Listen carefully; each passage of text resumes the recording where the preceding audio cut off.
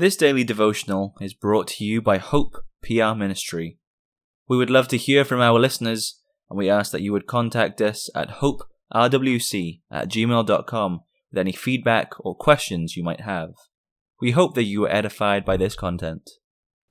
We begin today's devotional by reading Proverbs 11, verses 7 through 11. When a wicked man dieth, his expectation shall perish, and the hope of unjust men perisheth. The righteous is delivered out of trouble, and the wicked cometh in his stead. An hypocrite with his mouth destroyeth his neighbor, but through knowledge shall the just be delivered. When it goeth well with the righteous, the city rejoiceth, and when the wicked perish, there is shouting. By the blessing of the upright the city is exalted, but it is overthrown by the mouth of the wicked. Some of us may have had to attend the funeral of a loved one in the past months, or we may have to attend a funeral in the near future. For the child of God, there is great hope in death, a hope that the wicked cannot understand now and will not achieve in the future. We have the hope and the confidence of eternal life. Is that your hope, people of God? Do you view death as the passageway to eternal life and escape from this vale of sorrows? The wicked's end of hell is sure, but so is the believer's hope of heaven. The Psalm Choir will now sing Psalter number 136.